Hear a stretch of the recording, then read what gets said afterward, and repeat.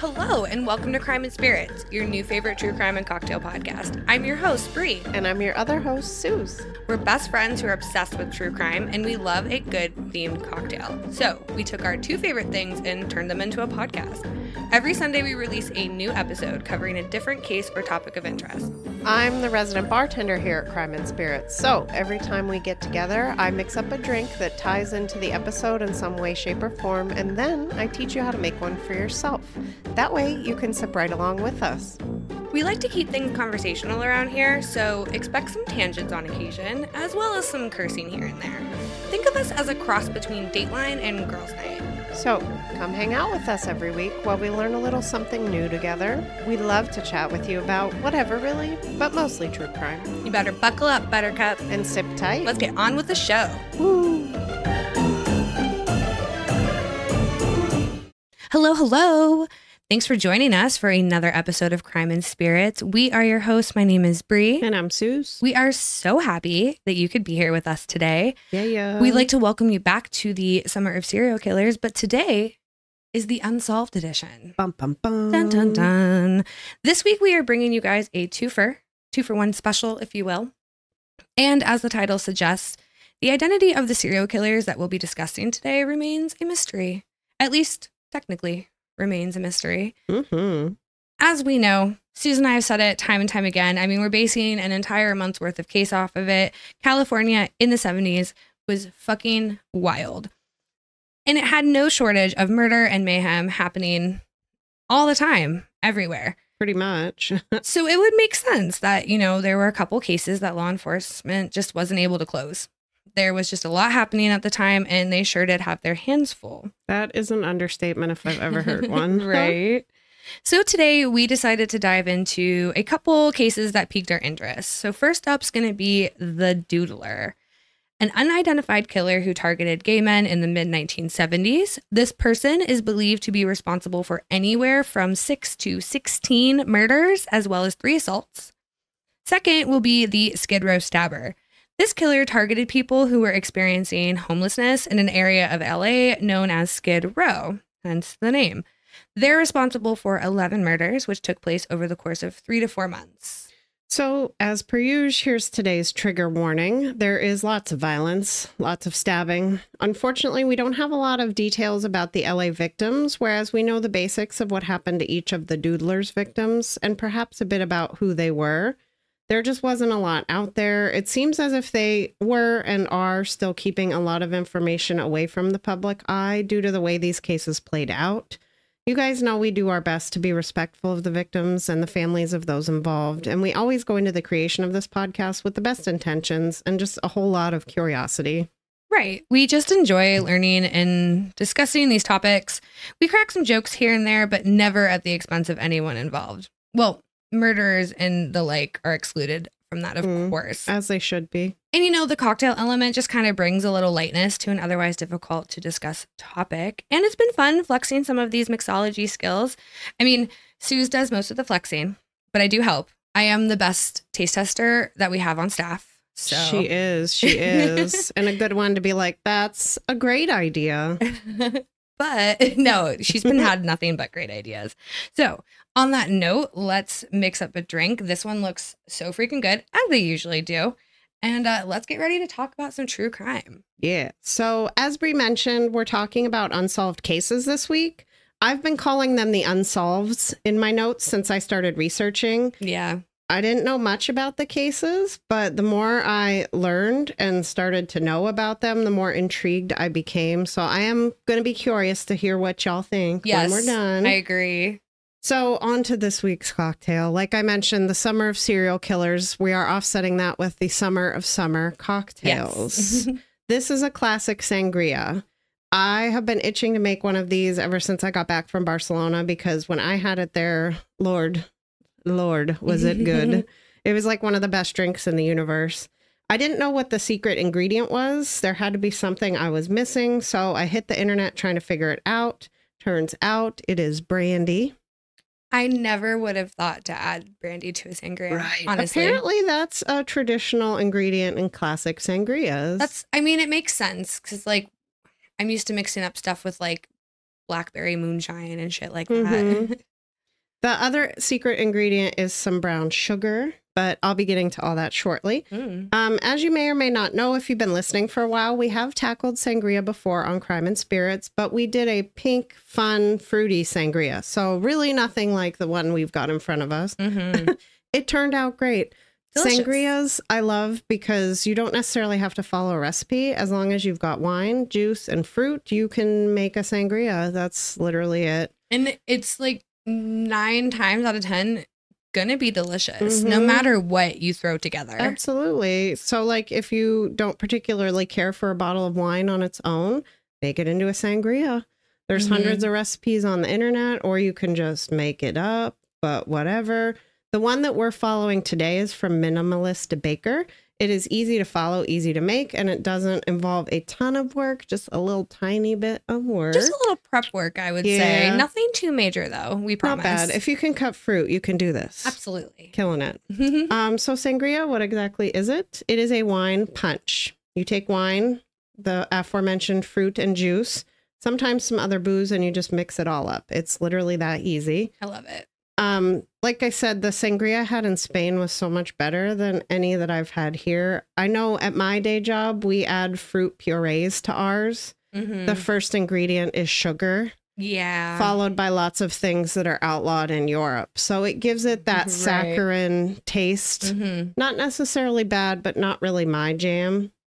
So we're not going to do any of that today. But if that's what floats your boat, by all means, please do it. Sangrias are really great for people who A, like sweet drinks, B, who have no problem just throwing anything in the kitchen sink in there, and C, if you're like us and you buy wines based off of the pretty labels and pretty bottles, and then you end up with wines that don't usually taste super great, and then you got to figure out what to do with said wine. Make a sangria. Boom. Here's your solution. So red sangria is the traditional sangria. That's what we're going to be making today. That recipe has been around for centuries. White and rosé sangrias are newer, but no less delicious. It should also be noted that under European Union regulations, only Spain and Portugal, which are the countries that share the Iberian Peninsula, can label their products sangria. Oh, that's interesting. It's a very specific thing. So if you buy pre-bottled sangria here in America, they are probably lying to you. Because there ain't no way it came from Spain or Portugal. Like champagne all over again. The liquor industry just lies to us. Right. So to mix up this week's drink, you will need what sounds like a lot of items, but honestly is not that much. So we're mixing up a whole pitcher of sangria. Just keep that in mind. If you want to do it glass by glass, feel free. Again, that requires a lot more work, so we're not going to do that. You'll want to grab an apple. I had Macintosh, so that's what we've got. And grab an orange. Cut 1/2 up in 2 pieces. This is going to be muddled with the brown sugar. The brown sugar will sweeten it up a touch as well as give it like a deeper, more complex flavor profile. You'll also want to have some OJ and some brandy on hand. We are using Christian Brothers brandy, but whatever floats your boat. If you want to leave the brandy out, feel free, but I do not recommend it. I swear to you, it will make your sangria better. You'll also need some red Spanish wine. Now, keep in mind, you don't have to break the bank here. You're mixing it up with a bunch of other stuff. So you don't have to spend $50 on this bottle of wine. In fact, I spent $9.99 on this bottle of wine. And I'm sure it's going to be delicious. Yep. I had a regular who told me when I was starting to get into red wines, he said, go to the South American wine aisle and pick out whatever based on a cute label or what is on sale or whatever speaks to you. Yeah. And that is what I follow to this day, and it's been over 10 years since I got that advice. So the red wine we're using, it's Trace. I don't know how to say it, but I think it's owls in Spanish. It's Buhis. Oh. Nocturna Red. It had owls on the label, so we were in like Flynn. Your girl over here loves owls. Yeah. In case you were wondering. So according to winemaker's notes, this wine is full-bodied and velvety on the palate, bursting with delectable jammy cherry and berry flavors. Of a nice deep cherry red, it shows an appeal, rich nose of ripe red fruit and spices. Ooh. That all sounds great to me. Sounds fancy. So to mix everything up, Once you have diced up half of your apple and your orange, muddle them in your pitcher mixed with 3 to 4 tablespoons of the brown sugar. If you want it sweeter, add more. If you don't want it so sweet, leave it out. We did 4. It came out slamming. It's a lot of fruit and it looks kind of cluster effed in the pitcher, but you're going to want to muddle it all for about 45 seconds to get it all really well combined. Next up, add 3/4 cup of orange juice or more if that's what you want, and 1/3 cup of the Christian Brothers brandy, and muddle it all again for about 30 more seconds. Then just dump in the whole ass bottle of red wine and stir it up really well. Give it a taste test if you want. See if you want to add any more juice or fruit or sugar or brandy or whatever blows your hair back. Another bottle of wine. We added a little bit of ice to the pitcher and gave it one more stir. If you want to add a bunch of ice to the whole pitcher, feel free if you're serving like multiple people and that works for you. Okay, it's just the 2 of us, so we just iced our glasses and poured the sangria over the ice. Because we're saving the rest of the pitcher for post later. recording. Yeah, and then we garnished it with just some cut up oranges and apples inside, and voila. So good, right? That is good. You can't even tell there's brandy in there. That's the beauty of it. That's why I was sitting in Spain drinking my sangria, feeling like I was missing something, and I could not for the life of me figure out what it was. Because normally, I mean, you can tell that there's something else in there. If you are an avid sangria drinker or even just an avid wine drinker, I feel like you would know that it's a wine-based beverage. But I feel like that brandy cuts it just enough, like ever so slightly. That's delicious. I'm telling you, test out a classic sangria, guys. Let me know what you think. It's worth the muddling work. And it really wasn't that bad. It was not. It sounds like a lot, but really you just had to mush it together for less than a minute. For what seemed like forever. It was fine. What felt like hours. That's just because I have to video record you. It's and you're true. just like, this is weird. Yep. And it is weird, but that's what we do now. That's just our life. This is who we are now. This is me now. Yep. All right. And on that note, as promised, we're going to start with the Doodler. The name makes me laugh every time. I know. It's a very serious case, but I'm like, tee-hee, the child in me is like, Yep. Okay. Absolutely. So the murders took place in San Francisco, California. They started in January of 1974 and went on until September the following year. Like I said during the intro, this person is believed to be responsible for at least 6 murders, but that number could be as high as 16. Several of the victims were stabbed in the front and the back, all in similar locations. Police concluded that there was a lot of rage in these killings. Whoever did this unleashed a whole lot of anger on his unsuspecting victims. Absolutely. So the victims themselves varied in age, but all were Caucasian gay men or closeted gay men. The perpetrator met his victims at different nightclubs, bars, and restaurants that were known to be more gay community friendly. After he was finished, he would leave the bodies of his victims in places that were known to be secret hookup spots, if you will, for gay people. These spots were often semi-secluded and were very rarely patrolled by law enforcement. Keep in mind now the time period we're talking about. Sodomy laws were still very much a thing around this time, and they were actively and sometimes over excitedly enforced. Oh my gosh. Wildly enforced, like very much so.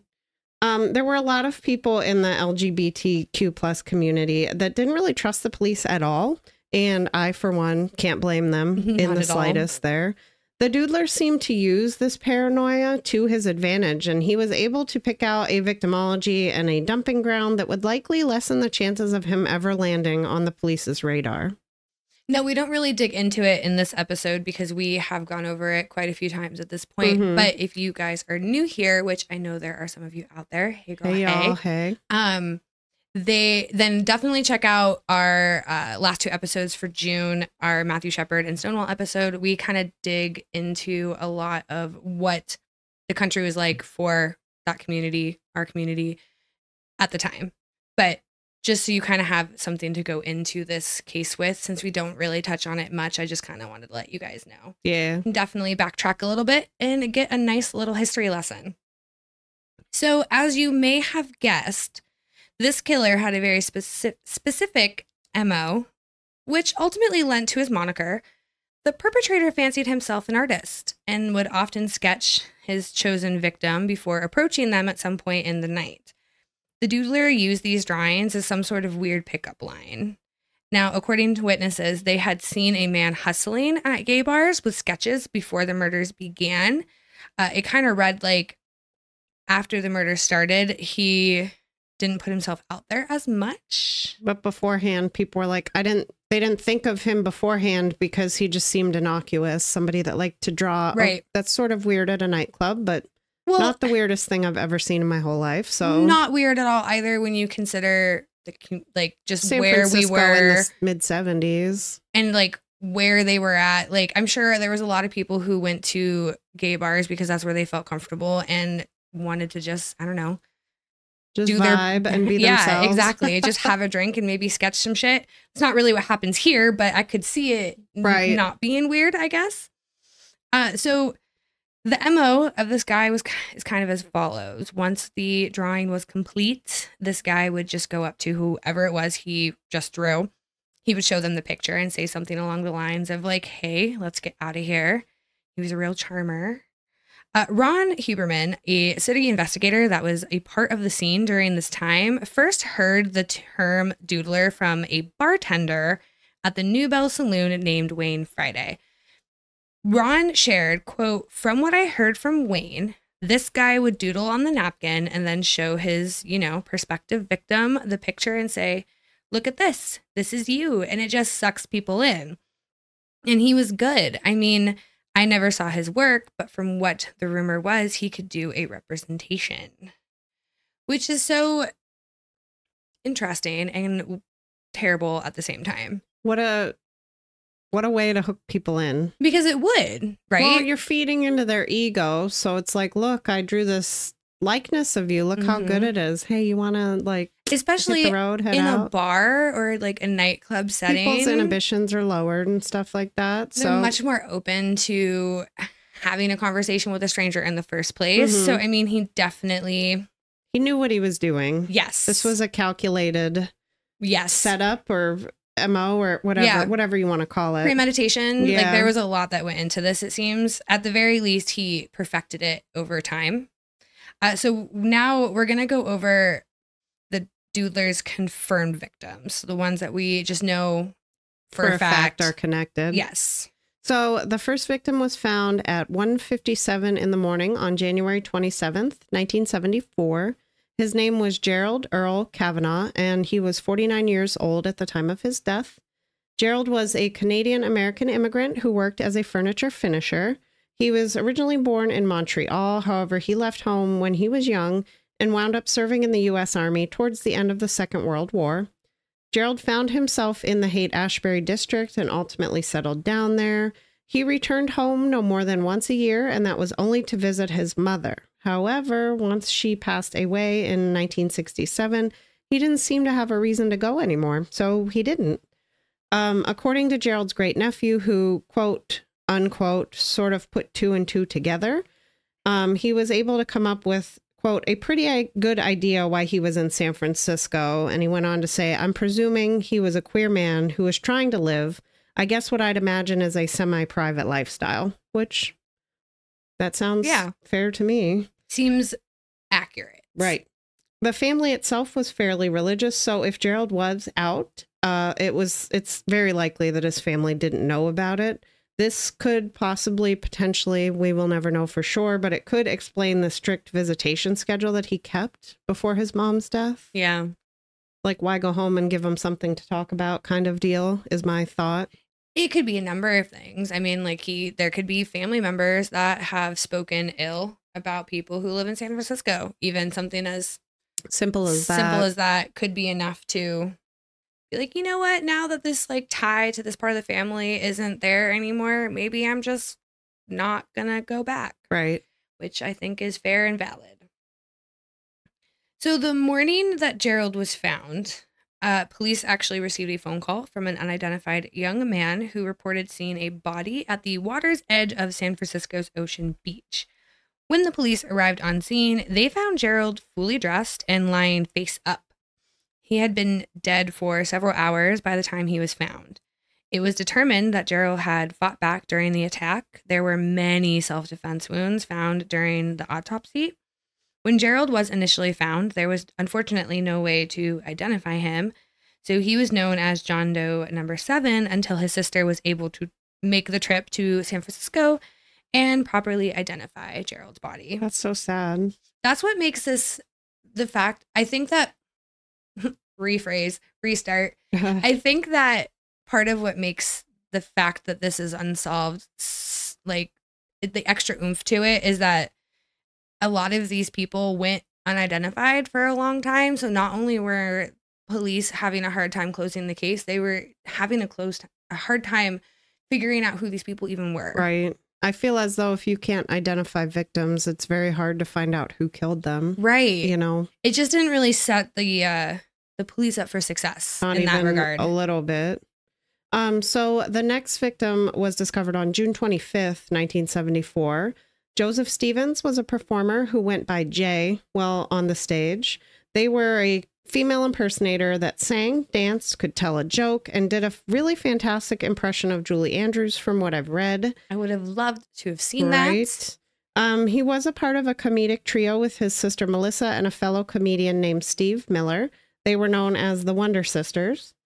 And from what I had researched, people had nothing but rave reviews for Joseph. The consensus was that he was a charming kid and that, quote, with makeup and hair and costumes and, you know, the fake corsets and all that, he was also a strikingly beautiful woman, end quote. He also had a, quote, a face that launched 1,000 sailors, end quote. I thought that was kind of cheeky, so... While Jay was outspoken and open during her performances on stage, Joseph was much quieter and more modest in nature. He was multi-talented and just a super nice guy to boot. He was pretty much just a star on the rise. You could usually find Jay performing at the PS Lounge and at Finocchio's. However, the night before his death, they had been seen out at a cabaret club. Performing his little heart out.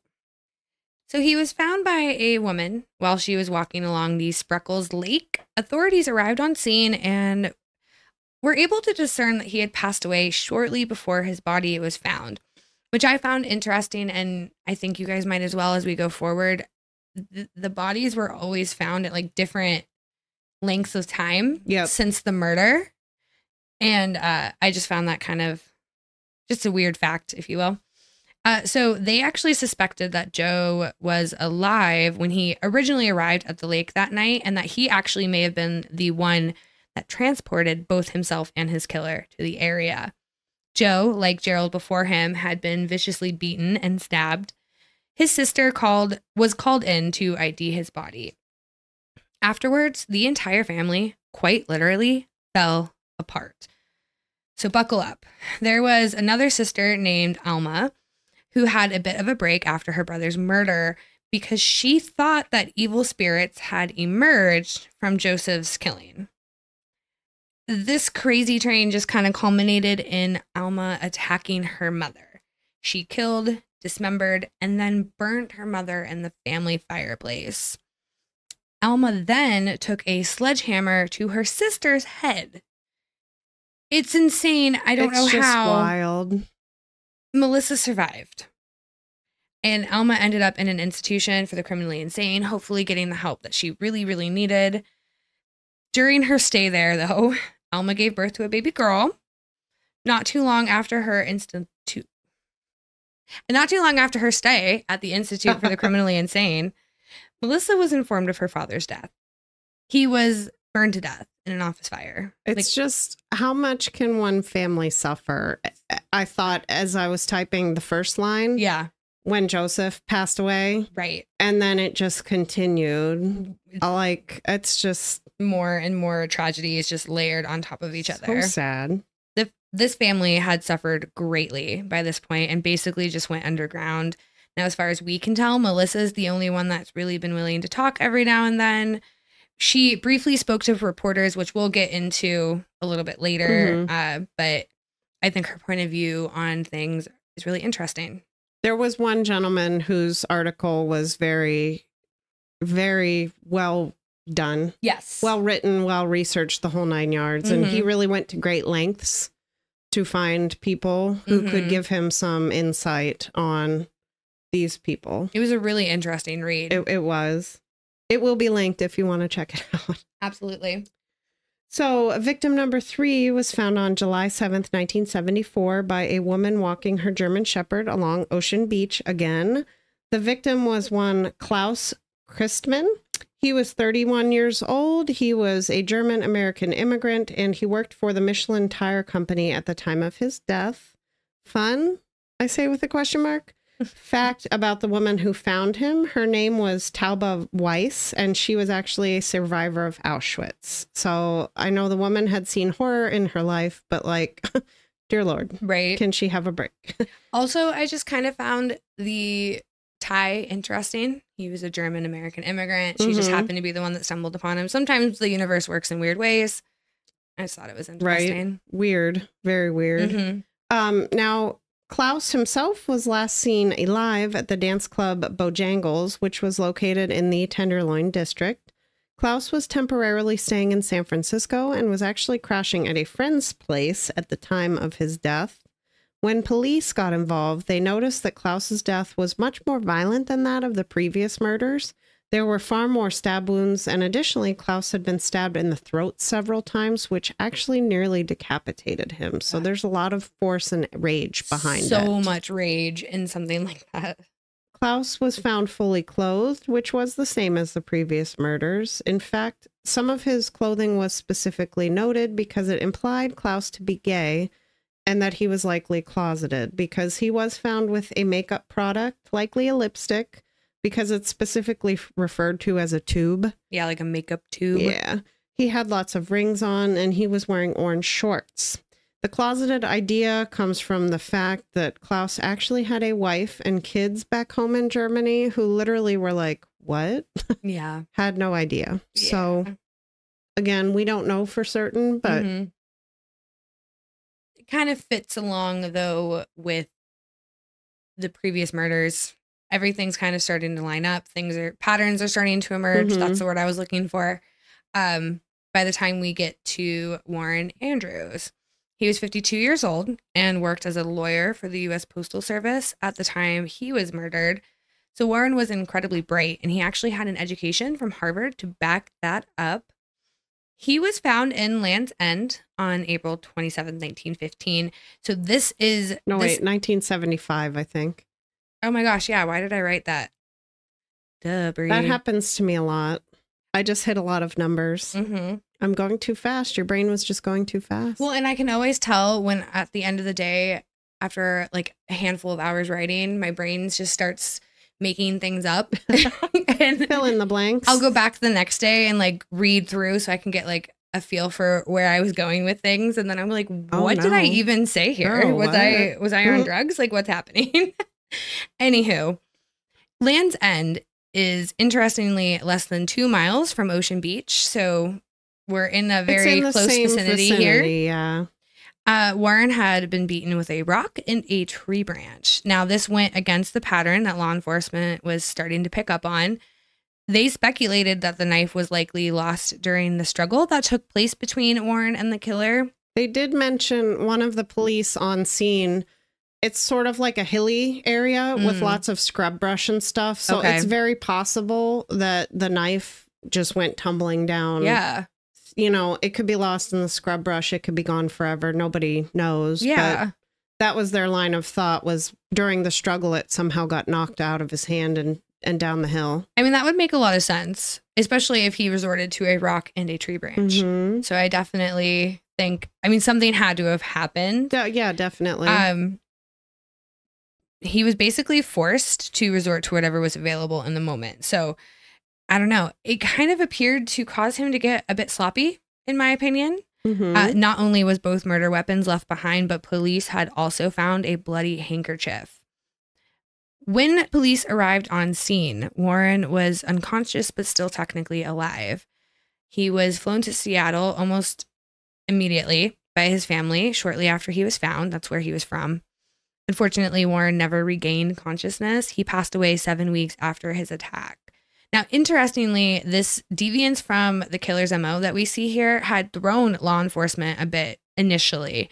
They actually originally didn't think that Warren was a victim of the same guy. And police actually didn't put the pieces together until much, much later, which again, we'll get to a little bit later. We'll get to that. So the next victim was found May 12th, 1975. His name was Frederick Elmer Capon, and he was 32 years old. He was last seen at Bojangles, if you'll remember. Another victim was also previously seen at Bojangles. In this instance, Frederick was wearing a rainbow patterned shirt and a blue corduroy jacket. Again, just a little flair for the dressing there. He was stabbed 16 times, many of which were to his aorta, which ultimately is what killed him. It appeared to law enforcement that the killer moved Frederick's body approximately 20 feet from where the stabbing occurred. This was based off some disturbances found in the sand nearby. Frederick was able to be identified via his fingerprints because before his death, he was working as a nurse at a nearby local hospital. Before that, Frederick served in the U.S. Navy. He actually earned multiple medals while serving in the Vietnam War. In 1975, he dragged 4 wounded Marines out of a combat zone while Viet Cong soldiers rained down hellfire upon them. So the man was kind of a hero. Yeah. Right.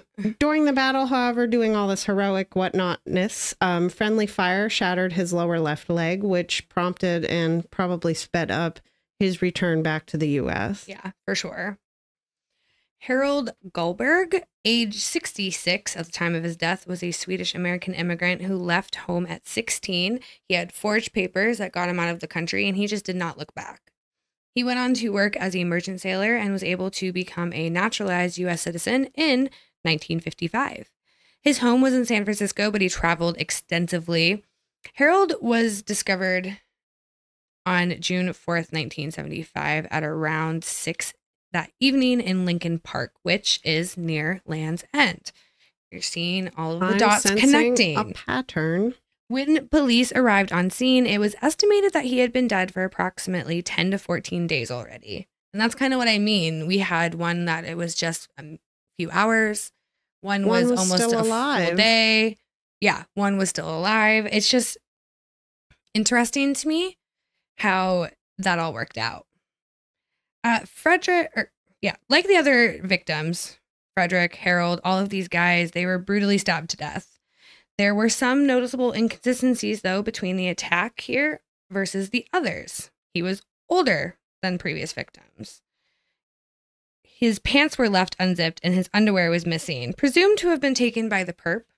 What a weird souvenir. Especially at this stage in the game. I mean, he had left everybody dressed and intact, right? For lack of For a the better most word. part, yeah. The condition of his body made identifying him difficult. He was known as John Doe 81 for a while. It was believed that he was the final victim of the Doodler. Now, in my opinion, this is one of the most interesting parts of this case because there are actually 3 survivors of the Doodler. There is not much out there on these victims. We will tell you why later, but we're going to go through what we could find specifically. So the first up, they all have names, which I find hilarious. Like little nicknames. Right. He's known as the Diplomat. He was a handsome, mysterious man. He was also a regular in multiple gay bars. To people that had talked to him, he sounded Scandinavian specifically, which I don't know if I'd be able to pinpoint that, but I love that people were able to. He was actually approached by the Doodler in July of 1975. He met the Doodler at the truck stop around 2 a.m. The truck stop was a late night diner where people migrated after a nearby gay bar closed. So the Doodler wound up sketching not the Diplomat himself, but animals this time. So weird. They wound up at the Diplomat's home in a Fox Plaza apartment, which from what I could find was very upscale and rather fancy. The Doodler actually asked, hey, like, can I go take a leak or whatever? So when he emerged from the restroom, the Diplomat had his back turned and his back was facing the Doodler. The Doodler said, you guys are all alike, and then proceeded to stab the Diplomat 6 times with a steak knife in the back. He also said while stabbing, Quote, I've had other people I've done this to before, and I enjoy this. Your anguish and pain and everything else is something I enjoy. So we were pretty spot on about that anger. Yeah, a little bit. I would say. So the doodler was just stabbing away, but the diplomat got lucky because the knife blade broke and the diplomat was able to throw the doodler off of him. The doodler went hightailing out of there and just, I hesitate to say fun. Right. But authorities do have this man's name and all of his contact information, but he does refuse to help or even talk about the case with anyone. Yes. With authorities, with the media, with anybody. Quite frankly, we're lucky to know what we know. It's true. The second survivor has been kind of coined the almost victim. Just a week and a half after the stabbing of the diplomat, the doodler went to the same floor in that Fox Plaza. He worked his way into another man's apartment somehow. How? That is unclear. I don't know. Maybe, I wonder, did he get confidence? Like, was he charming? Was it just the sketch, or was he able to or follow is he it up? Knock, knock. Hey, can I use your phone to call? Blah, blah, blah. Like a ruse or something like that. Like, we'll never know. I feel like there was a plan to an extent, but then once something happened that threw him off that plan is when things just go to chaos. Yep. Like, I could see that. Hence the steak knife, hence the rock, the branch, the things. So he managed to work his way into this guy's apartment and he tied up this person. He was ready to stab him when he repeated the line about gay guys being all alike. This man screamed so fucking loud that his neighbors began to pound on the walls, which freaked the doodler out, and he just ran away. Which, I mean, good on him. Saved his fucking life. Well, yeah. Whatever it takes, man.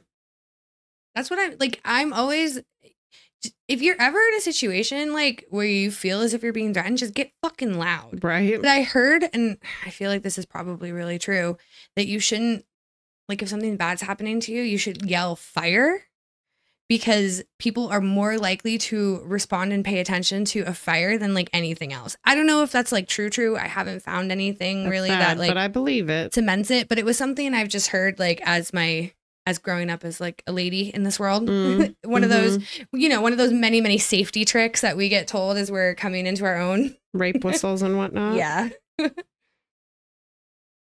So the next one was the actor. The actor. Now, this time the doodler tried to kill an unnamed actor, and apparently he was a very well-known entertainer. Well-ish enough known that people within certain circles know him. Yeah. Or knew him. And it would have been detrimental had his name been associated with this whole situation. When these two men, the doodler and the actor, were about to go, that sounds like a bad joke. I literally was as soon as I said sounds that, I was like a "That's- knock-knock I joke hate or it." something. When these two men were about to go to bed, a knife had fallen out of the would-be killer's coat. And this time, the actor was the one that kind of ran away and was able to save his life and get out. His name isn't in the official files, so no one can actually find who he is. This is literally the only information we have. That was all I found. And I'm telling you, I had 15 sources. Yeah, she scoured. And that was all I could find. Scoured for this shit. So after Frederick's murder, the police sort of believed that they had found a connection. So they called in a team known as the Soul Brothers. They were the same folks who helped bring in the zebra killers, which, if you know anything about them, makes these Soul Brothers kind of a big deal. This duo consisted of homicide inspectors Rotea Guilford, who was San Francisco's first black homicide cop, and Earl Sanders, who actually would go on to become San Francisco's first black police chief. So we're breaking down some barriers here. Heck yeah. Guilford and Sanders dug right in. They got to work on the case. They knew a lot of informants and stuff like that. They had a lot of ins and people they could talk to. So they hit the ground running. Yeah. First, they tried to find the survivors, and miraculously, they found them all. However, again, due to laws at the time, sodomy specifically, none of the survivors were willing to testify or give an official statement. The Soul brothers were able to get a description of who they were looking for, however. So the suspect, the doodler, was described as a black male, somewhere between 19 and 25 years old. He stood around 6 feet tall and he had a slender build. That's literally could be anybody. Yeah, right. You know what I mean? That's It's the most generic. Yeah, 100%. Police eventually land on a person of interest after a phone call in October of 1975. I found this whole sequence of events really interesting. So check this out. A woman claimed to know a man who sketched and lived in the East Bay area. At first, this was completely ignored by police. They were just like, okay, lady, whatever. We're happy you know a person that sketches. Congratulations. This is California. Right. This same woman called back 10 days later because she was pissed that nothing had been done. So very clearly this person's giving her the heebie-jeebies, Yes. enough to place 2 phone calls to the tip lines to the police. And it makes me wonder, maybe she didn't describe, maybe she wasn't able to explain herself very well. Maybe the police didn't care. We're not really sure. I'm sure they were up to their eyeballs. Yeah. In tips and... There was just, so much happening. This time around, though, she was able to provide the police with a license plate number. So getting a little more out of things here. Fast forward a week later, still nothing had been done. Law enforcement receives another phone call, this time from a psychiatrist's office secretary. She told police that she suspected a man that was being treated by her boss as being the person they're looking for. And coincidentally, this man had the same name that was given to officers by the previous woman who had called twice. It's almost like we should look into that. It could be worth it. Almost like. 3 days went by. 3 more days. And then the psychiatrist himself called police, and he tells the officer how he worked at Highland Hospital in Oakland and that he had a patient who was currently dealing with some self-hatred due to homosexual feelings. The doctor goes on to say that his patient had allegedly blurted out incriminating things and in a kind of sort of way may have admitted to the Ocean Beach killings. May have. So Sanders asked to speak with this person of interest and did so over the phone.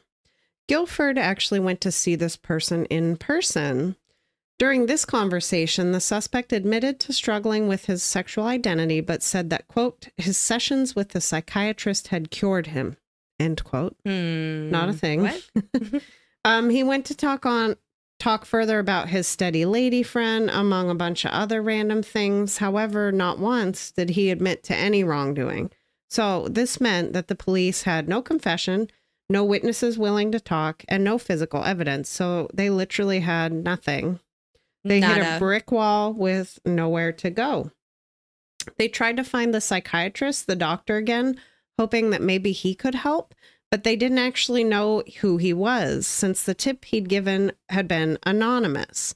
One of the Soul brothers had written in his notes, a doctor something, he abbreviated it. He had some sort of shorthand that nobody else could understand. Oh. So it was of course. a P or a priest or something like that. So they were like, maybe it's a priest who's converting people with homosexual ideations, blah, blah, blah.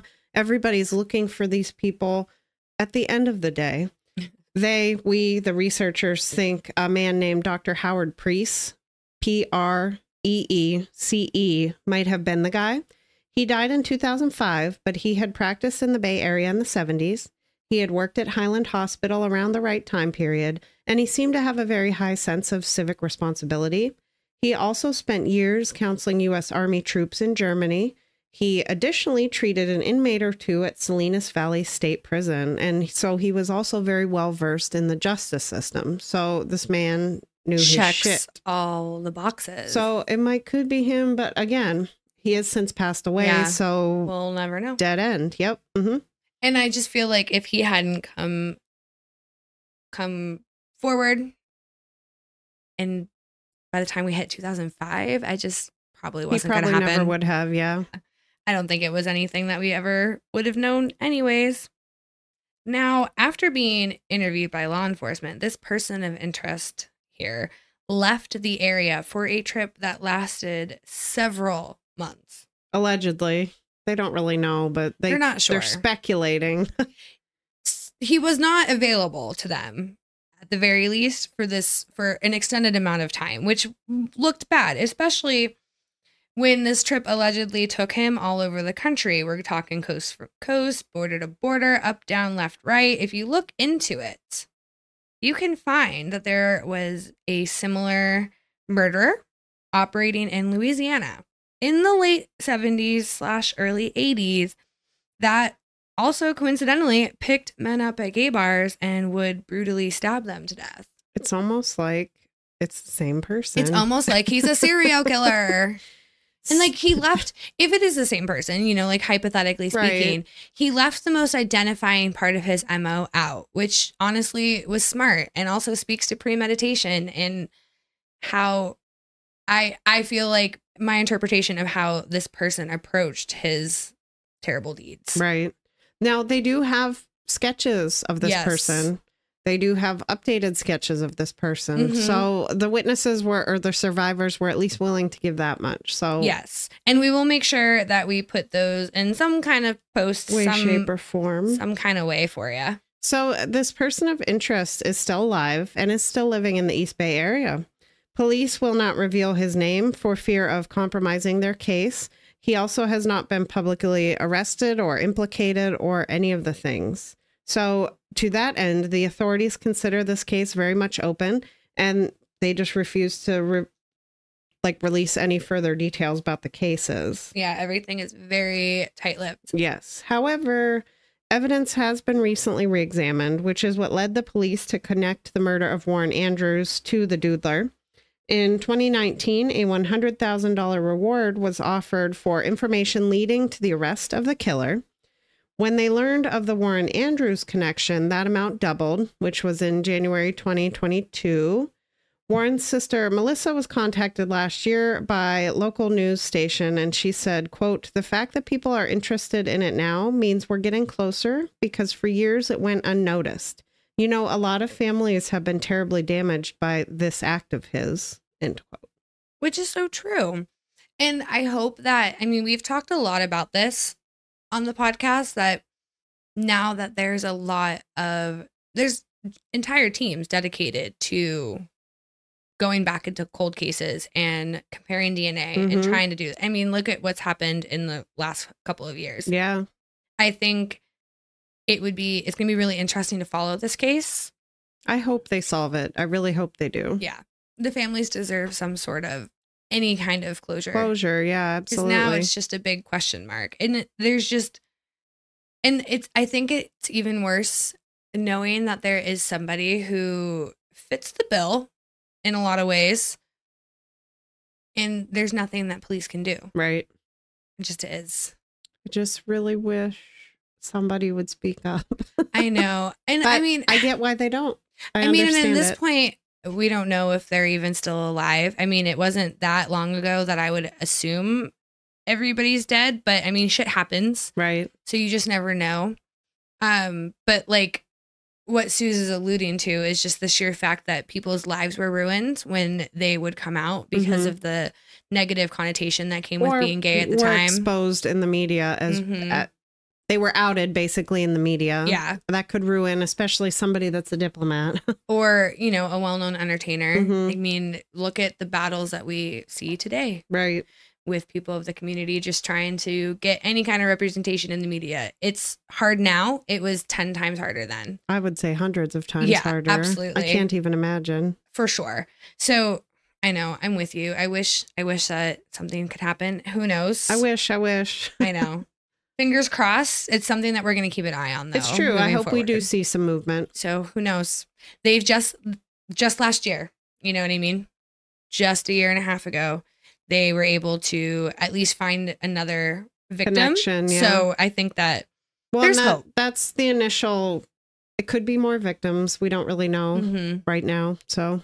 Because that's another kind of closure for other people involved too. I mean, when we talked about Sam Little, how many people had family members go missing and they just have no idea what happened to them? Yes. You know, so hopefully if that's the case, we get more answers. We're going to keep an eye on things and we'll update you guys like we like to do. So don't you worry on that. Yes. But let's get into our next unsolved serial killer. Yes, ma'am. So we're going to be diving into the Skid Row stabber. So everybody take a minute to take a sip of our drink. Mm-hmm. We're switching gears here. As we mentioned during the intro, he was responsible for 11 murders, which took place in LA. The killer targeted the unhoused population, most specifically those who lived on Skid Row. For those of you who might not know, Skid Row is a neighborhood located in downtown LA and is known to be, quote unquote, the seediest place in America. It is a place that has basically become a lawless tent city full of people suffering in one way or another. Those that are down on their luck, addicts, the mentally unwell, etc., etc. Homeless, yeah. It's really, it's not a great place for people to end up. It's not entirely safe for anybody.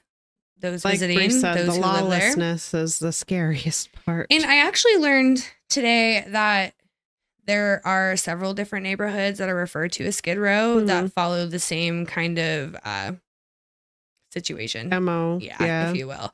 It's really sad to see. But I think this one in LA is one of the most famous. I think it's one of the largest. And because from what I read, I believe it. It's like 50 blocks, like 50. Well, so I just as like a insert, the weather in San Francisco and LA is more attuned to people living outdoors. Right. Because San Francisco also struggles with a large homeless population. Yeah. Also, their housing markets are crazier than ours. Yeah. So I can only imagine what it would be like. Because when I was reading some of the statistics, I was like, wow, that's a staggering number. But I had the same thought. Yeah. Like it makes sense. If I was forced into that kind of situation, I would also go where it was warmer. Yeah. Heck yeah. At least if I can't have anything else, I'll choose nice weather. Right. Exactly. So at any rate, the Skid Row stabber used a knife as his weapon of choice. Obviously, the stabby part. Right. His MO was to simply choose a victim, stab them to death, and then dump their body in an alleyway somewhere. All of the victims were left within a 4-block radius of each other, which is very small if you think about it. The murders began on the morning of October 23rd, 1978, with the killing of 50-year-old Jesse Martinez. Allegedly, from one source that I found, Jesse was not homeless. He was actually working as a line cook in the area. Again, though, we have very little to no information on any of the victims in this case. Unfortunately, all that we know is that their name, most of their ages, and when and where they were killed. Yep. So we're going to go ahead and give you the names of them real quick. So on October 29th, Jose Cortez, 32-year-old, was murdered. October 30th was Bruce Emmett Drake. He was 46. In November, on the 4th, J.P. Henderson, 65-year-old, was murdered. November 9th, David Martin Jones, 39. He was attacked and killed near the LA Public Library. 2 days later, Francisco Perez Rodriguez, he was 57. November 12th was a double murder, so somebody's getting ballsy. Frank Floyd Reed, who was 36, and Augustine E. Luna, who was 49, were both murdered within that 24-hour period. And then 5 days after that, on November 17th, Milford Fletcher, a.k.a. Jimmy White Buffalo, he was a Native American, 34 years old. November 20th, Frank Garcia, aged 45. His body was found on November 23rd. This was near City Hall on a bench. The killer somehow managed to escape unnoticed, despite the fact that this area was semi-crowded. No witnesses were ever located. However, a palm print was found near the body on the bench in the blood. This could have potentially been left by the killer, so that will play an important part later on. And then we come to the final victim, Luis Alvarez, who was murdered on January 21st, 1979. Now, at some point, police were able to track down some people who had witnessed the murder of David Jones. 3 of his friends claimed that an unknown person had talked to them for several minutes before walking right up to David and just beginning to stab him. The witnesses described the attacker as a 30-ish-year-old black man who was soft-spoken and clean-shaven. He stood around 6 feet tall and was on the heavier side. They went on to say that he walked with an unusual and slow gait and spoke with a Puerto Rican accent. The stranger also introduced himself as Luther. Can you imagine the kind of unhinged individual it would take to just walk up to somebody, start a conversation, and then just stab them? No. That, like you mentioned, as we were going through like the victims' names, like at some point this guy was getting ballsier. Like he absolutely was escalating. Committing double murders in 24 hours, leaving bodies in plain sight of City Hall and nobody seeing a thing. How? What? That's insane. I know you put your blinders on when you're in big cities, but goodness gracious. Yeah, right?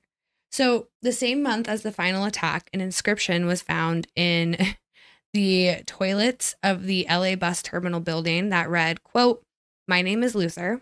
I kill winos. I put them out of their misery," with an exclamation point. Yeah, he was not fucking around. He was very excited about it.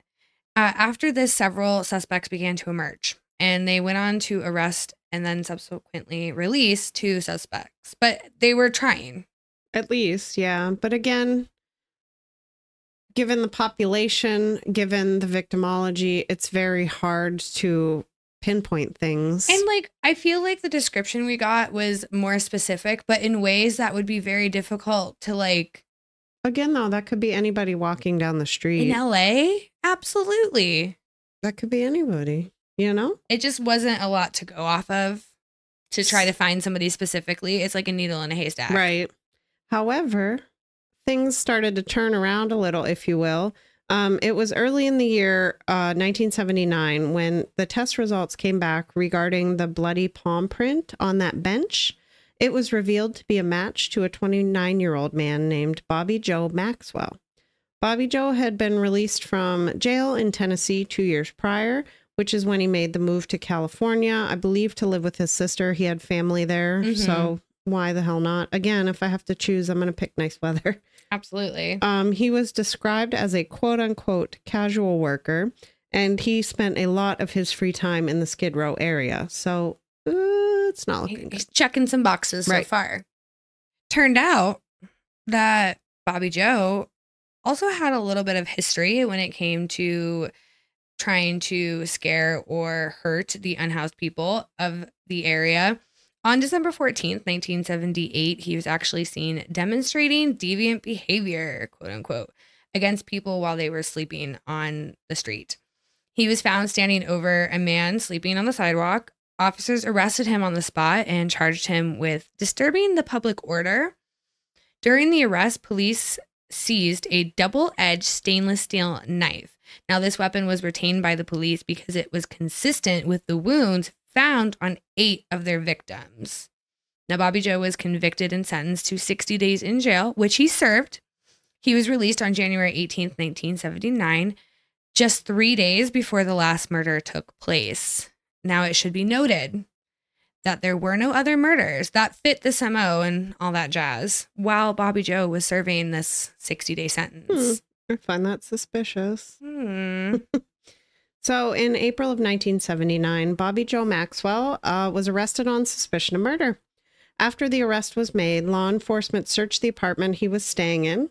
They seized his tennis shoes, some clothing, specifically a sweatshirt, some of his diaries and logbooks, a Bic lighter, and some letters. After going through everything, the investigators concluded, I say this heavy air quotes, somewhat sarcastically, that Bobby Joe was in fact a Satanist.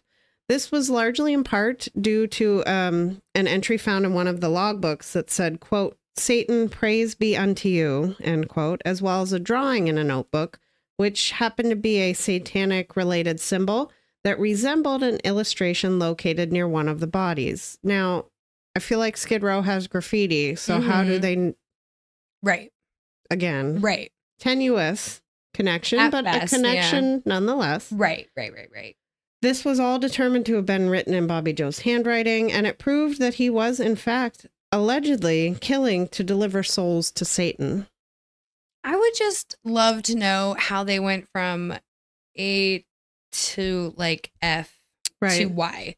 It was like A to Q to 7 because I'm like, what? Yeah. I don't.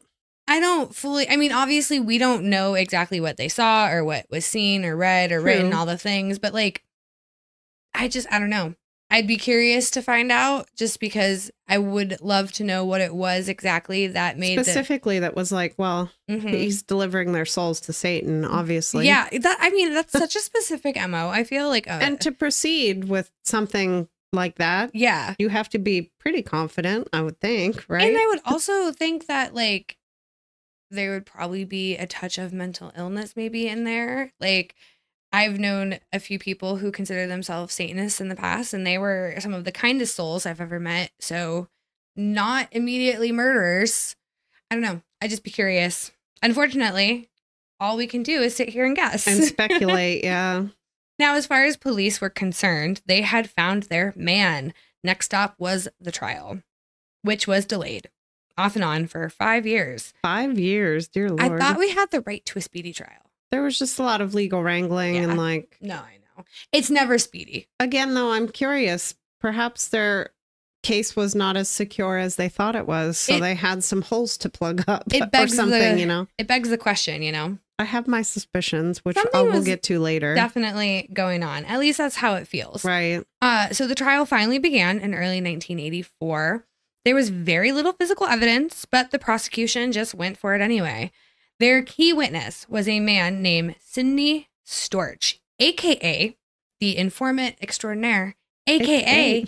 the snitch professor. I like that he had multiple nicknames. The snitch professor, though? Just wait. It makes sense. It will.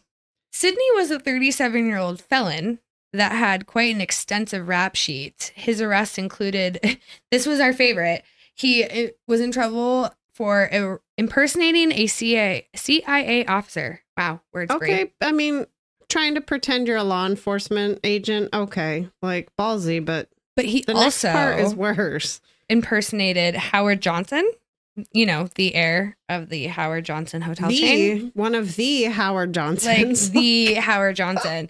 He just pretended to be him. The balls. Honestly, this man is confident if he is nothing else.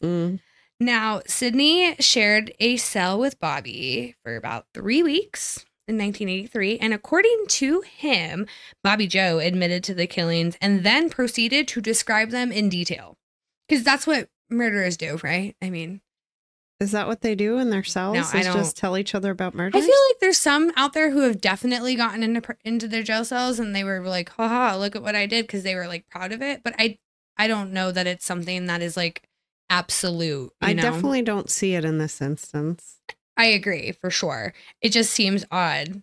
Sidney also went on to quote unquote confirm that Bobby Joe had a deep devotion to Satan, and I would love to know how he knew that. He also he confirmed that Bobby Joe referred to Satan as Luther. Just really specific things. I don't know, like, would that come up in your 3-week time as roommates? They're not roommates, they're cellmates. No, I know, but you know what I mean? Like, it's just a short amount of time. And I feel like cellmates would almost make it less likely that you would share those things. I would think. But I don't know. I mean, jail is a whole nother thing. We've said it before. It's a whole other thing. We don't fully understand the hierarchy and how things work. Nor and do I'm grateful I ever for that. Want to. Nope. Exactly. Lastly, Sidney claimed that Bobby Joe also admitted to having messed up during one of the murders, saying that he should have worn gloves. Interesting. It just, again, very specific details. It's like he's hitting all the high points of each. Something feels off. Off to me. So that testimony, as well as testimony from the witnesses to the murder of David Jones, led to the discussion of that seized knife that was found on Bobby Joe. According to the prosecution, the knife matched the width and the length of the one that was actually used in the murders by the killer. During the witness testimonies themselves, they shared with the jury that they had heard the killer say, quote, "I'm Luther, I'm the peacemaker." It was also shared that because of this, Bobby Joe was put into a lineup where he was ordered to say, "My name is Luther." None of the testifying witnesses, 0 out of 3, was able to identify Bobby Joe as the killer during this lineup. In fact, one of them said, quote, "You've got everybody up there that doesn't look like him," end quote. You'd think that would be damning It gets better. for the prosecution. Another witness testified that after seeing Bobby Joe at the preliminary hearing, he actually wrote the prosecutor a letter saying, quote, "I sure hope you have the right guy, because if you do, he sure did change a lot in the last 6 months." End quote. That does not inspire confidence in me. No, not at about all. this prosecution. So a handwriting analysis was conducted and shared with the jury. This concluded that Bobby Joe was the one to have written the message found in that bus terminal building bathroom. This also led to the jury learning about how a piece of cardboard scrap with the word Satan written on it was found beside one of the victims. Again, that could have been anyone. Could have been any single person who left that there. But apparently it also matched writings found in Bobby Joe's apartment and journals. The look that she just gave me. It's written on a piece of garbage cardboard. I know. I have lots of questions. Unless you're going to rewrite it on another piece of garbage cardboard to compare those two. Right. Notebook paper and cardboard covered in soot and dirt and whatnot look very different from one another. And it's just they write different. Nothing about this like feels like correct. a slam dunk to me. Yeah. I don't like it. Makes me feel icky. When the palm print match was brought up, seems like it would be a slam dunk, right? The defense argued that the palm print could have been there possibly due to Bobby Joe hanging around the area and that he likely has sat on the bench before. Now, how did it get bloody would be the question that I would have, but I don't know. Maybe it was in oil and the blood was on top. Possible. I don't know.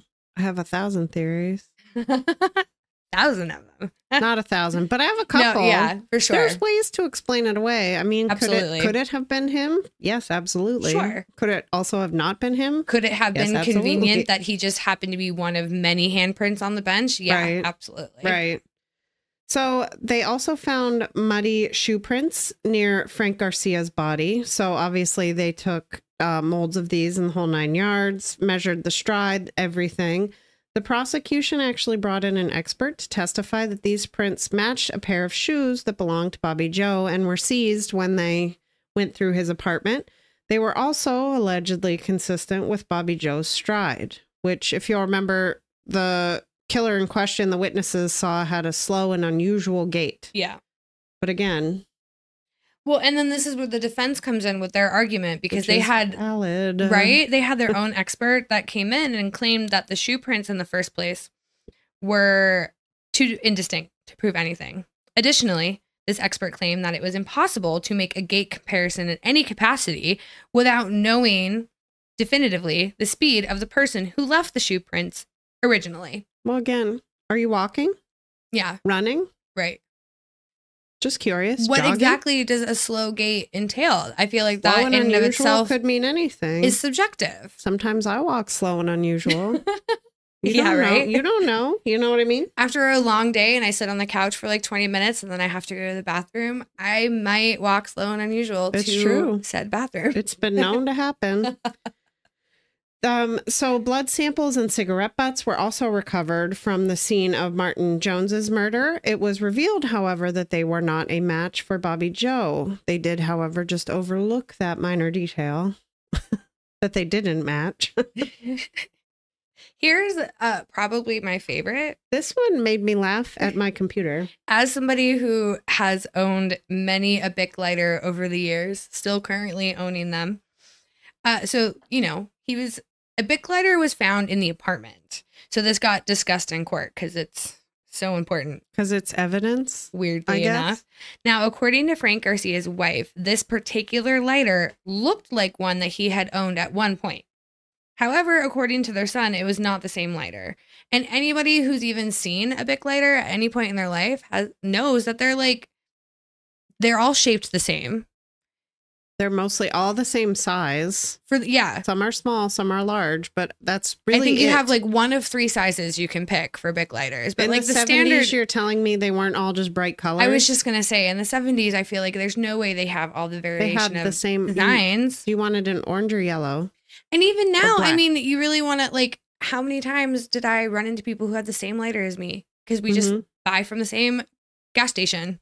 That's what I'm saying. This is not in any kind of way like. It just doesn't How sound do you like present this evidence to a me. jury? Like Without laughing? Yeah. Girl, you got me. I literally was like, what? Could you imagine being on the jury and being like, what is this? Is Bic lighter evidence? Anybody that's bummed a lighter from somebody, smoked with anybody else, like lighters get passed around. It could very well have been innocuous. People steal shit all the time by accidentally just putting them in their pockets. Right. Lighters, pens, like that shit happens constantly. Right. I used to be really bad about stealing lighters when I was a cigarette smoker. Like it just would go, it was just a habit. Butt ton, and I've never smoked cigarettes. I have like 5011 Bic lighters. They just end up in your place somehow. I found them in the couch. I don't know. They're just all over the place. They're like pennies. Like when you just see pennies randomly everywhere, it's like lighters. So at any rate, once the jury heard all of the arguments / evidence, they deliberated for all of 3 days. On July 12th, 1984, they acquitted Bobby Joe of the murders of J.P. Henderson, Francisco Rodriguez, and Melford Fletcher. Because of this, the judge declared a mistrial regarding those charges, and the prosecution declined to retry. When it came to the murders of David Jones and Frank Garcia, that Bic lighter got him because Bobby Joe was found guilty. He was convicted and then sentenced to life imprisonment without the chance of parole. This was given, I consider this the only bright spot, despite the prosecution requesting the death penalty. Right, yeah. The jury was unable to reach a unanimous verdict when it came to the murders of Jose Cortez, Bruce Drake, Frank Reed, Augustine Luna, and Luis Alvarez. The judge declared a mistrial on those charges as well. And again, we see the prosecution decline to retry. There was no material evidence found in any of those murders specifically that would definitively point to Bobby Joe's guilt. Despite this, the media and pretty much everyone else blamed him for all of it. Full stop, no questions asked. And it was at this point that the name Skid Row Stabber began to be used. And this is when Bobby Joe's fight really began. He did initially plead not guilty, and he did continue his appeal processes over the next 30 years of his life. Yeah. So pretty much the most important first note is in 2010, lawyers were successful in proving several things that led to doubt of Bobby Joe's guilt. The witnesses to the Jones murders could not definitively identify him as the killer in a lineup. The witnesses had given false testimonies in court under pressure from the investigators. What? Bad, bad, bad. Our boy Sidney Storch. The informant fucking guy. The snitch professor, that's what it was. Snitch professor. Now he was an informant for many, many years, and he had began to abuse that position like, whoa. He had given false testimony in several trials due to selfish interests. There had been concerns about the validity of his testimony since 78, 88? No, it's 1988. 1988. But it was long before that, but a lot of it became more full-blown. 88 is when it was like hitting the fan, essentially, right? Yes. On a very large scale. It also happened to come out that informants in LA during that time had been fabricating confessions in order to receive reduced sentences. What? Some informants even said that Storch had taught them how to quote-unquote book other inmates. This involved learning about the high-profile cases from the newspapers and then using that information and those details to claim that the inmates had confessed. Hence, Professor Snitch. Interesting. Some investigators had even raised concerns about Storch's reliability before this Bobby Joe's trial, yeah. This led to a pretty significant scandal over informant testimony over the years. These doubts were never raised to the defense. Storch was indicted for perjury due to this scandal, but he actually ended up dying before he could go to trial. In at least 6 different cases, though, his testimony was considered invalid or unreliable. 6, though? At least 6. Not like 6 point. How would anybody look at him and be like, oh, this is your 6th testimony against your 6th cellmate? Yeah. It's got to be true. What? I mean, you would think, right? That's what I was thinking Look when I was... into it just a smidge and you'd see that guy's... You couldn't trust him any farther than you could pick him up and throw him. That's what I was thinking when I was going over everything myself. And like, how did that not... Nobody in the defense even was just like, I have questions like, about guys, this. Guys. Can I look over his credentials? Like his resume? None of it? Like, I don't know. Either way, so according to the National Registry of Exonerations, quote, one of the most prolific of these snitches was Storch, who was unmasked as a serial liar. Storch had testified at numerous trials that defendants had confessed their crimes to him, end quote. Due to these combined factors, Bobby Joe's sentence was overturned officially in 2010, and he was appointed a new trial. However, he remained in jail. Should be noted. Sure. Retired LAPD detective Tom Lang, who was the original investigator at the time of the killings, said a witness did actually see Bobby Joe Maxwell at the scene shortly before David Martin Jones was killed. Lang said police also recovered items belonging to several of the victims. These were personal items, including a specific piece of jewelry that had belonged to Bruce Drake, as well as a commemorative coin and a set of nail clippers belonging to Frank Floyd Reed during a search of the home of Bobby Joe's sister, Geraldine Maxwell. Now, going back a little bit before we got to the overturning of the conviction, in March of 1991, the 2nd District California Court of Appeal upheld Bobby Joe's conviction and sentence. And this is what we're going to see a lot of until we get to 2010. In October 1991, he filed a state law petition for a writ of habeas corpus. This petition was denied in 1993. In October of 1995, Bobby Joe filed a petition for a writ of habeas corpus with the California Supreme Court, which ruled in 1996 that he should get a hearing on the issue of whether he was entitled to a new trial based on Storch's false testimony. It's just wild that, like, we see how much they had to go through to be like, this dude was a fucking liar. Not only like a liar, like the liar. Like he taught other people how to lie. And you don't think that swayed the jury? Like, right. You don't think for a second that testimony specifically, his cellmate of 3 weeks, who he claimed confessed to him, you don't think that made a difference, a monumental difference? And very clearly, this man was charismatic enough to get away with it for as long as he did. So many years. You know what I mean? He had nicknames. So it's like... He was well known. I feel like that's unheard of. Like, well-known informants, like, people try to hide that snitches, shit. I know. I don't know. It just seems crazy to me. A series of hearings lasted more than 2 years after that, from August 1997 to November of 99. Then in February of 2000, the trial court judge ruled that while Storch may have been a sophisticated jailhouse informant, that's really flowery. This part just makes me want to like... Oh, and they also called him an over. accomplished liar. Make that make sense. Despite his claim of being a novice snitch at Bobby Joe's trial. So not only did he lie about lying, like he lied about lying. Yep. Mm-hmm. Like, oh, I've never done this before. According to the courts, despite all of that, there's no way that Storch had actually lied at Bobby Joe's trial. His trial was the truth. Was the exception. That's when he told the truth. Yeah. Obviously. I'm telling you what. In April of 2001, Bobby Joe filed yet another habeas petition in the California Supreme Court, but this was denied in December of that year.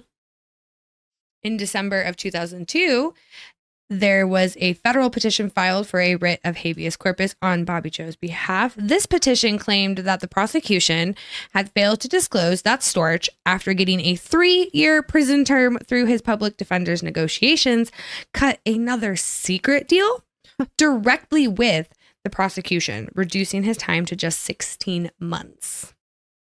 The petition claimed that not only did Storch falsely deny he had such a deal, but that the prosecution knowingly allowed him to lie about it. What? It's so frustrating. Good. How is this legal is my question. It's insane. This petition cited numerous lies that Storch had told at the trial to conceal his past snitch work and portray himself as a novice. I can't even believe that we're using these kinds of terms like snitch work and novice to refer to a man who like he's an understudy made snitch. it his like personal hobby to just see who he could put in jail. To lie and deceive and to snitch. That's just wild to me. That's somebody who I feel like has not been rehabilitated by the system and probably needs to stay in jail. He should be the one staying in jail. He has not learned the error of his ways. 4 years later, in 2006, that writ was also denied. U.S. District Judge James Selna ruled that while Storch may have lied about his deal and the prosecution failed to disclose it, Bobby Joe had still received a constitutionally fair trial. Now, we mentioned that in 2010, we actually had some positive movement made in the Court of Appeals. The Ninth Circuit reversed Judge Selna and granted the writ. So the court ordered a new trial and concluded that Storch had in fact testified falsely when he said that Bobby Joe had confessed. It only took us so many decades to figure that out. The court also noted that Storch had testified in at least half a dozen trials and had admitted that he taught other snitches how to book fellow inmates in exchange for reduced sentences and other benefits. So that's, again, just showing he's a really poopy If there was a thing then, like he probably would have had his own like Skillshare or like YouTube channel. He would have had a TikTok. Could you imagine? Like he would have had TikTok. It's the Snitch Professor. Check out my TikTok account. I can't even. Ew. The problem is though, he'd probably be successful. Oh, for sure. Fucking awful. So this is a quote from the court from the paperwork. First, it is undisputed that Storch told numerous lies at Maxwell's trial. At a minimum, Storch lied about his motivation for coming forward, his prior record, the amount of money he had stolen, the level of education he had attained, and the fact that he had previously worked out a 36-month prison term in exchange for his guilty plea before the 16-month deal he ultimately received in exchange for his cooperation and testimony at Maxwell's trial. Do you think the prosecution was like, okay, so I don't have a lot of evidence and I don't have a lot of witnesses. I don't think they... What can I do? Oh, Professor Snitch. Let's call him. And they were cellmates. This could work in my favor. Like, do you think it was something like shitty like that? They probably talked to all of his cellmates, but once they found out just who this guy was and what lengths he was willing to go to, I'm sure they were like, book him, put him on the stand, put him in a nice suit, shave, give him a haircut and a shave. I'm sure they couldn't wait to get him up there. I mean, you're probably right. This court further noted, quote, here Storch lied about Maxwell's confession in order to reduce his own jail time. Storch went on to testify for the prosecution and to lie in numerous other cases. He became one of Los Angeles County's most infamous jailhouse informants, and he operated at the height of the county's jailhouse informant scandal. Terrifying. The appeals court also ruled that the prosecution had failed to disclose the evidence of Storch's private detail, as well as his background of snitch work, and then allowed Storch to testify falsely about those facts without ever correcting his perjury. The information, if it had been disclosed to Bobby Joe's attorneys, would have created, quote, substantial doubt as to Storch's credibility, particularly with respect to his professed naivete, end quote, is what the court said in their ruling.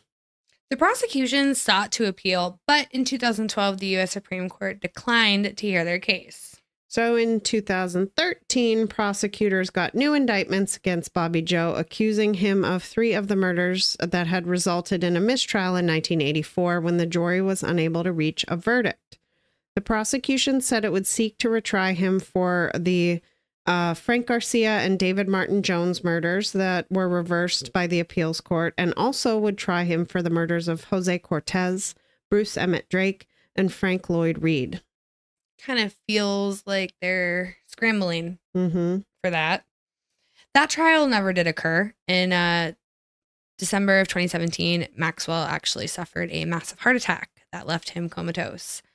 by the following July, medical experts said that he had less than 6 months to live.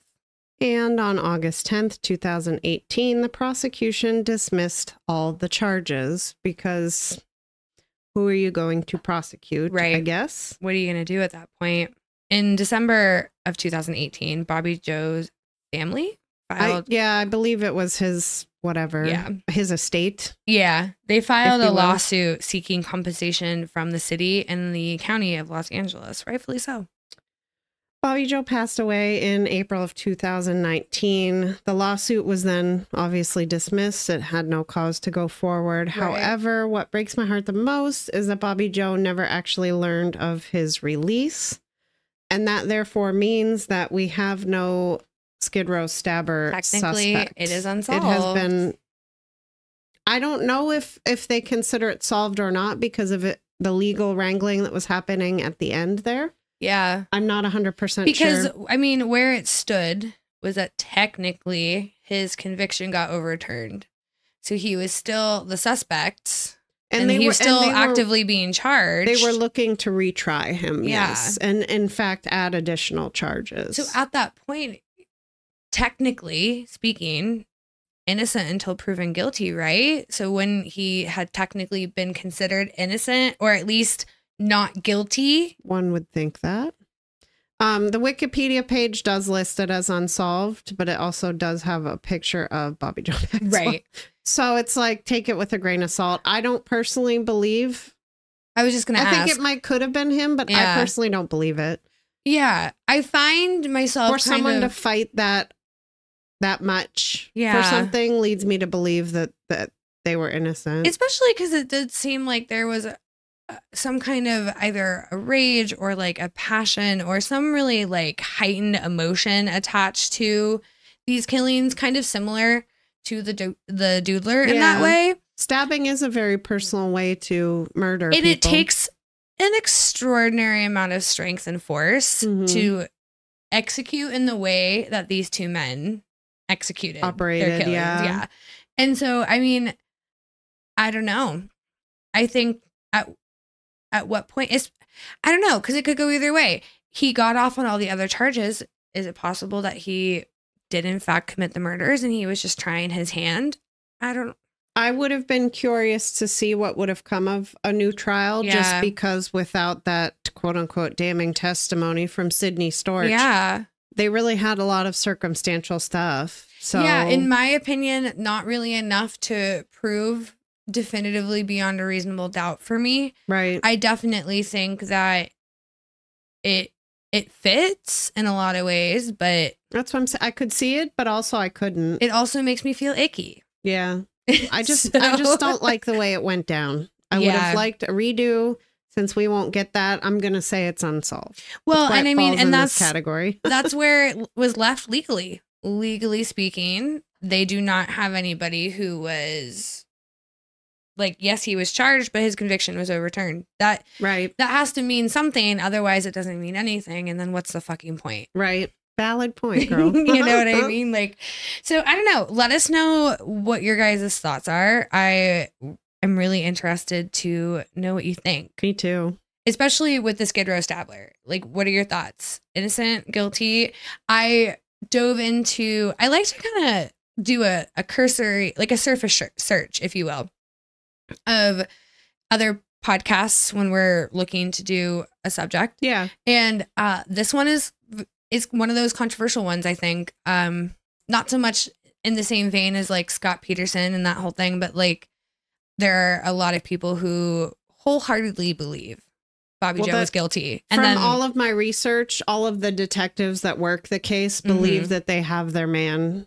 You know what I mean? Lock, stock, barrel. It's over. They'd have to, right? Like, well, you don't want to be wrong with something like this. That's kind of what I'm thinking. You don't want to rob a man of 40 years of his life. You've got to stay steady in your conviction if you are going to be damning somebody to a life of jail. If it's deserved, then it's deserved and they should be there.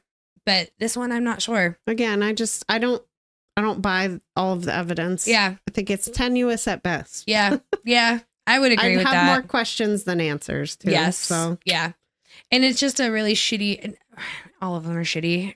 They It are. feels so disingenuous saying that sometimes.